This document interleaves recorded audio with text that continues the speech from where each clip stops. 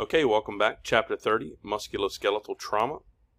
I'm just going to warn you ahead of time. It's hard for me to say musculoskeletal, so I'll either slow it down or mispronounce it quite a bit. Overview, musculoskeletal system review, injuries to bones and joints, basics of splinting, and non-traumatic fractures. Case study, 45-year-old Dominic Foster rushes out the door of her office building. Running late as usual, she thinks. As she steps off the curb onto the parking lot, she slips on a patch of ice and pitches to the left. Her arm shoots out reflexively to stop her fall. As she lands on her outstretched hand, Dominic simultaneously hears and feels a snap just above her left wrist. What are some safety considerations for the EMTs and patient in this scenario? What signs and symptoms should the EMTs look for in their assessment? Give you a second to look back over the introduction.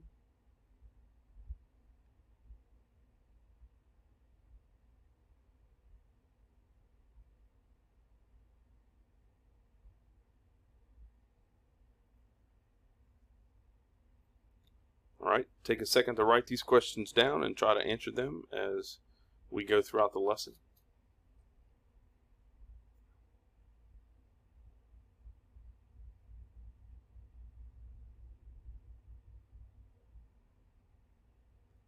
All right, introduction. Injuries to the muscles, bones, and joints are common.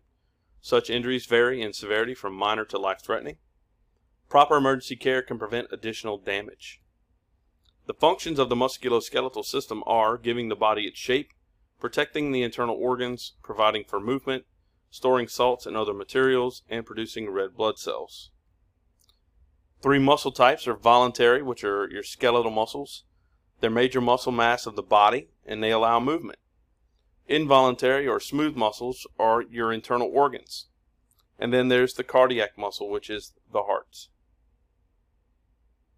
This is important to remember. It will be on a test several times, I'm sure. Tendons and ligaments. Tendons connect muscle to bone. Ligaments connect bone to bone. That's very important that you remember the difference between the two. Cartilage. Cartilage is an extension of the bone end. It is composed of connective tissue. Cartilage allows the bones to ride over each other during movement with relatively little friction. Without cartilage, we would feel a bunch of grinding going on in our joints, and that's probably not very comfortable and very painful. Ligaments connect bone to bone, and tendons attach muscle to bone. So there's the difference right there.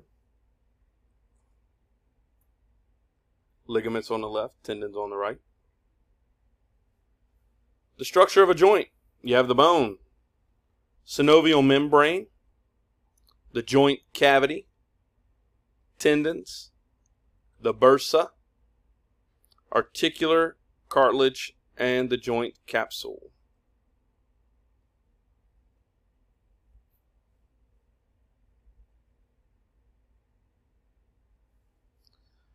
The skeleton supports the body. The 6 types of motion are flexion, extension, adduction, abduction, rotation, and circumduction. The axial skeleton is composed of the head, thorax, and vertebral column. Appendicular skeleton is made up of the bones in the extremities, including the shoulder girdle and pelvis. And here's your skeletal system. We've already went through these bones in anatomy and physiology. Here's a review for you. Please make sure you're familiar with these different types of bones and where they are located. Upper extremity bones. Again, make sure you're familiar with them and where they're located.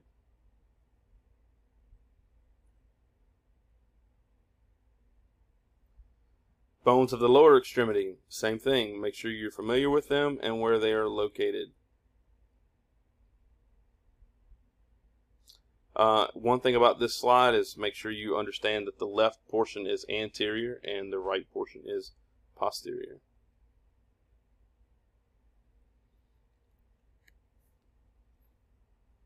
A fracture. A fracture is a break in the continuity of a bone. A fracture may be open or closed. Displacement of bones can cause damage to surrounding tissue. Osteoporosis is a degenerative bone disorder. Signs and symptoms of a fracture will be pain and tenderness, deformity, discoloration, paresthesia or anesthesia. Paresthesia is they cannot move. Anesthesia is they cannot feel. Paresis or paralysis in the ability to move the extremity. Decreased pulse perfusion. Here's your types of fractures. Comminuted, impacted, green stick, oblique, spiral, and transverse. Closed and open. Closed is within the skin, open is outside of the skin. There's a closed fracture that has no associated open wound. Close to it, but not quite. There's an open fracture present with an open wound, often with a bone end protruding through the skin.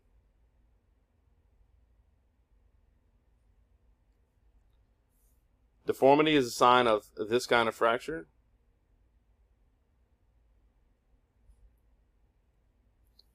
Complications of fractures include hemorrhage, tissue damage including nerves and blood vessels, infection, and interruption of the blood supply.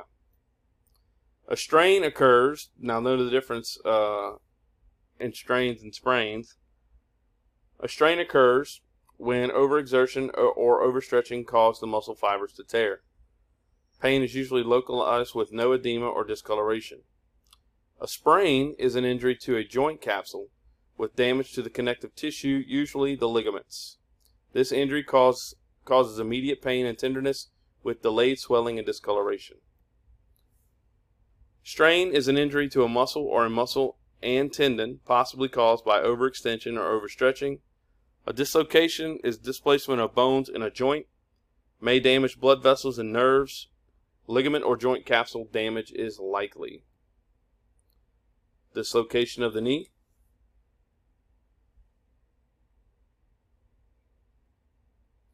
Click on the injury that is characterized by overstretching and tearing of muscle fibers.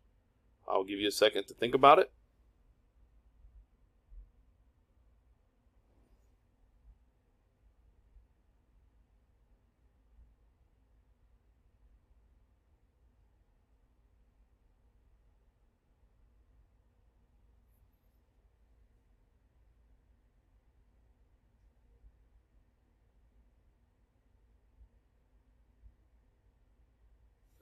Alright, if you chose A, strain, you are correct. With muscle fibers overstretched and torn, the injury is known as a strain.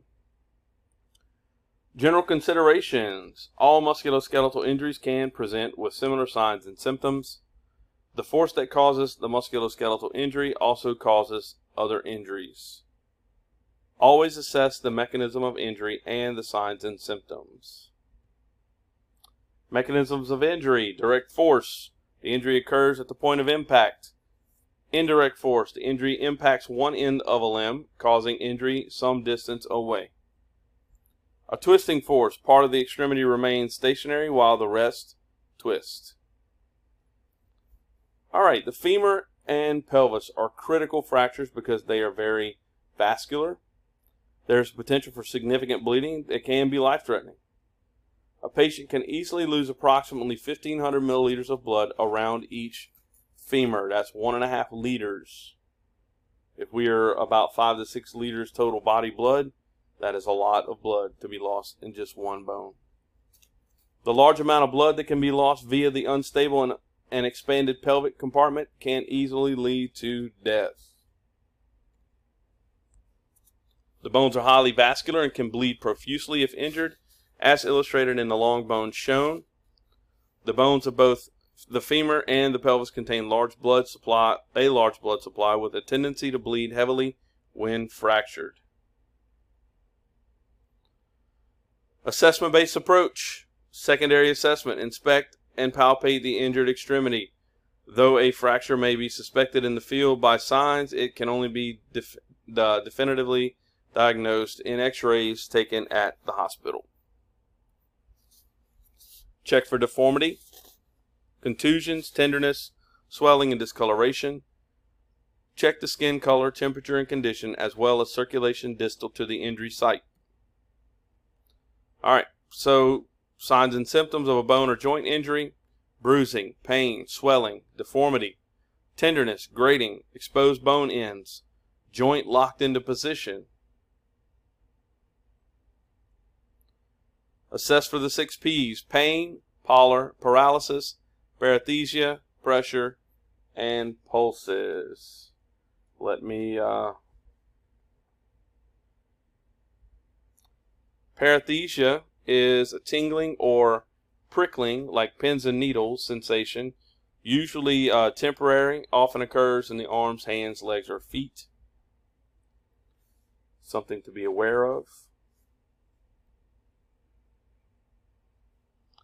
Emergency medical care. Use standard precautions. Please make sure you have your BSIs on and your personal protective equipment.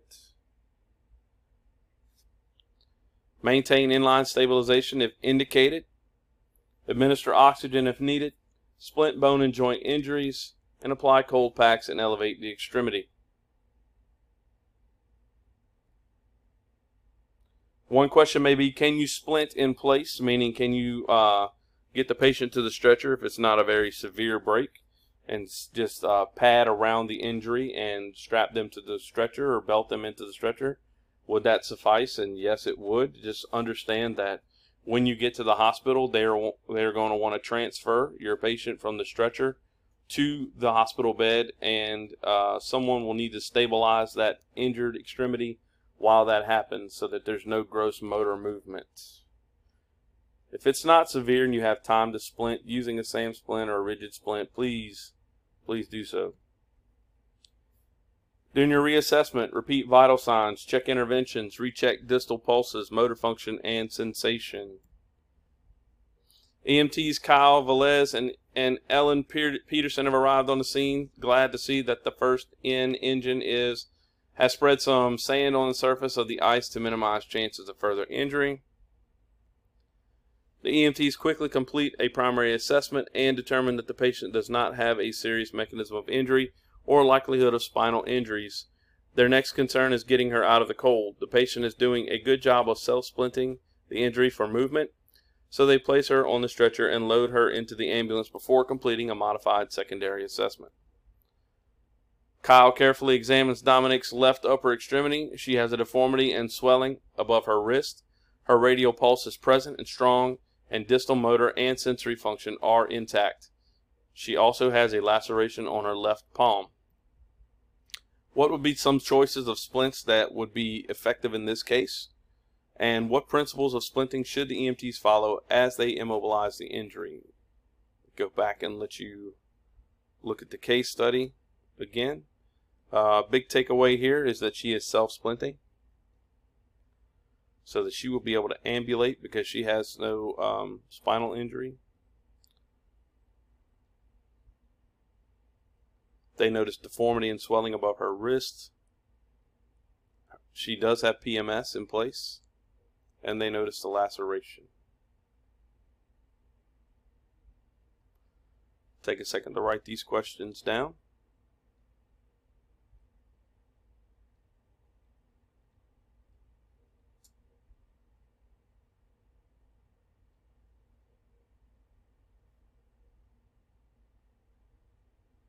All right. Splints are used to prevent movement of dislocated joints or bone fragments or ends to reduce further injury, reduce pain, and chances of complication. Complications can include muscles, nerve, or blood vessel damage, conversion of a closed fracture to an open one, restriction of blood flow, excessive bleeding, increased pain, paralysis of extremities, and especially during spinal injury. The general rules of splinting: assess the pulse, motor, and sensation. That's PMS. Immobilize joints both above and below. Cover all wounds. So if it's a knee, if it's a tib-fib fracture, fibula, you want to immobilize the knee and the ankle above and below that fracture. Align the injured limb if needed. Pad each splint. Hold traction until the splint is applied. When in doubt, splint. Treat for shock if necessary. All right. Assess the PMS, distal pulse, and motor and sensory function. Cut away clothing to expose the injury site. Place a sterile dressing over the wound.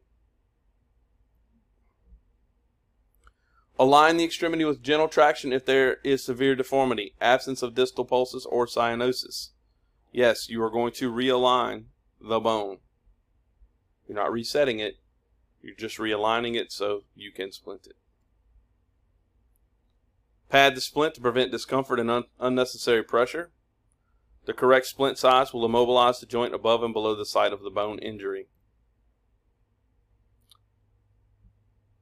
Maintain manual traction. Do not release until the splint has been applied. After you've applied the splint, assess the distal pulse and motor and sensory function after the splint has been applied. Some splints may become padded already. Okay, splinting equipment. Rigid splints, pressure, air or pneumatic splints, traction splints, formable splints, vacuum splints, sling and swath splints, spine board, full body vacuum mattresses, and vest type immobilization devices. Here we go.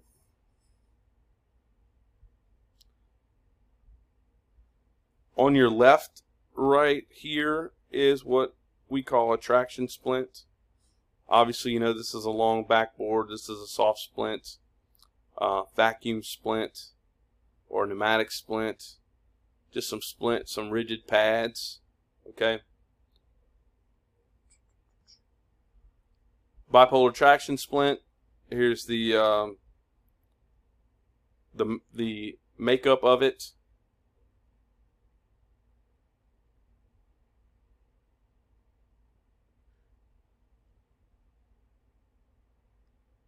Traction splints are used to pull traction on femoral brakes, release a lot of pain, and hopefully stop some internal bleeding. The vacuum splint, wrapping it around her arm, strapping it in place, and he is suctioning the air out of the splint until it is rigid. Okay, wrapping the area using, it says a bed pillow. It doesn't look like a pillow to me. It looks like a blanket or a towel, but that is fine as well. Hazards of improper splinting, compression of nerves, tissues, and blood vessels, delayed transport, reduced distal circulation, aggravation of the injury, excessive movement, skin damage from improper padding. Long bone injuries, test the pulse, motor, and sensory functions. Align if necessary. Do not release traction until splinted. Splint in functional position. Reassess pulses, motor, and sensory functions after splinting and during reassessments.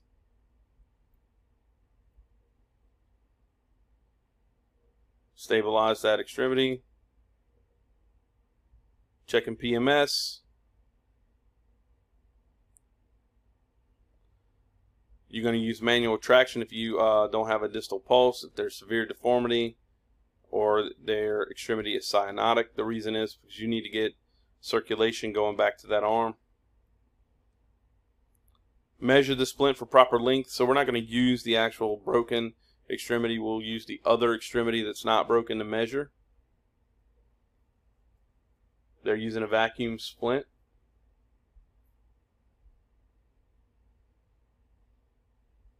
After you splint, reassess PMS.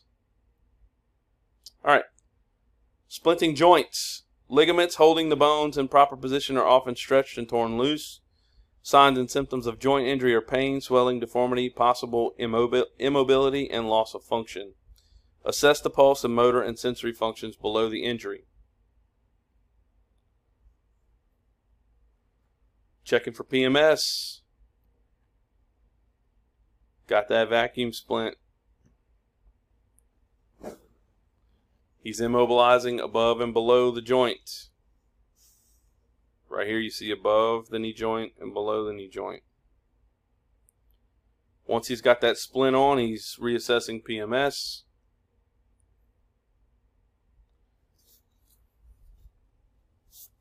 I better plug the computer in. Give me 1 second.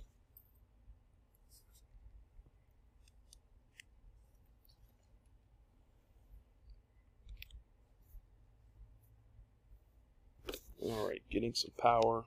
There we go. Okay, traction splinting. Do not use a traction splint if the injury is within 1 to 2 inches of the knee or ankle. The knee has been injured, the hip has been injured, the pelvis has been injured, or there is partial amputation or avulsion, because the traction splint pulls traction on the injury and it could definitely worsen these conditions. Splinting specific injuries. Special techniques can be applied to the splinting of a suspected bone and joint injury to specific sites. Associated pelvic fractures associated with pain and significant bleeding. Splinting methods include commercial binder splints, improvised splints, and a personal a PASG. Pneumatic. Now it's leaving me. We talked about it earlier.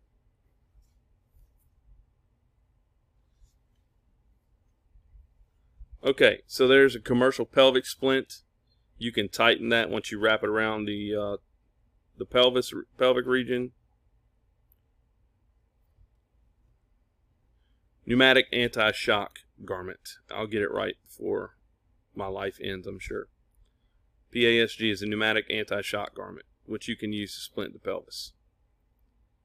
All right, compartment syndrome. Compartment syndrome is where pressure develops within the injured area. The pressure exceeds the capillary pressure needed to perfuse the tissues. The tissue becomes hypoxic, which results in further damage and swelling. Compartment syndrome signs and symptoms: severe pain or burning sensation, decreased strength in extremity, paralysis of the extremity, pain with movement, extremity feels hard to palpation, distal pulses and motor sensory functions may be normal. Non-traumatic fractures or pathologic fracture. This fracture involves a diseased bone. Less force is required to fracture the bone. Patients with a past medical history of cancer, osteoporosis, and other benign bone conditions such as congenital cyst often suffer pathologic fractures. All right, Kyle selects a padded, rigid splint that extends from the patient's fingertips to just below the elbow. He carefully applies and secures the splint, then applies a sling to immobilize the elbow. He reassesses the distal pulse and motor sensory functions. At the hospital, Dominic is diagnosed with a fractured radius and ulna and is told she will be wearing a cast for the next 6 weeks. The summary: musculoskeletal injuries include fractures, sprains, strains, and dislocations. Some fractures can result in life-threatening hemorrhaging. EMT management of musculoskeletal injuries can prevent complications. A variety of types of splints are available to EMTs. Always assess pulse, motor, and sensory functions before and after splinting. All right, good luck on this section test, chapter 28 through 30 exam. I will see you in chapter 31.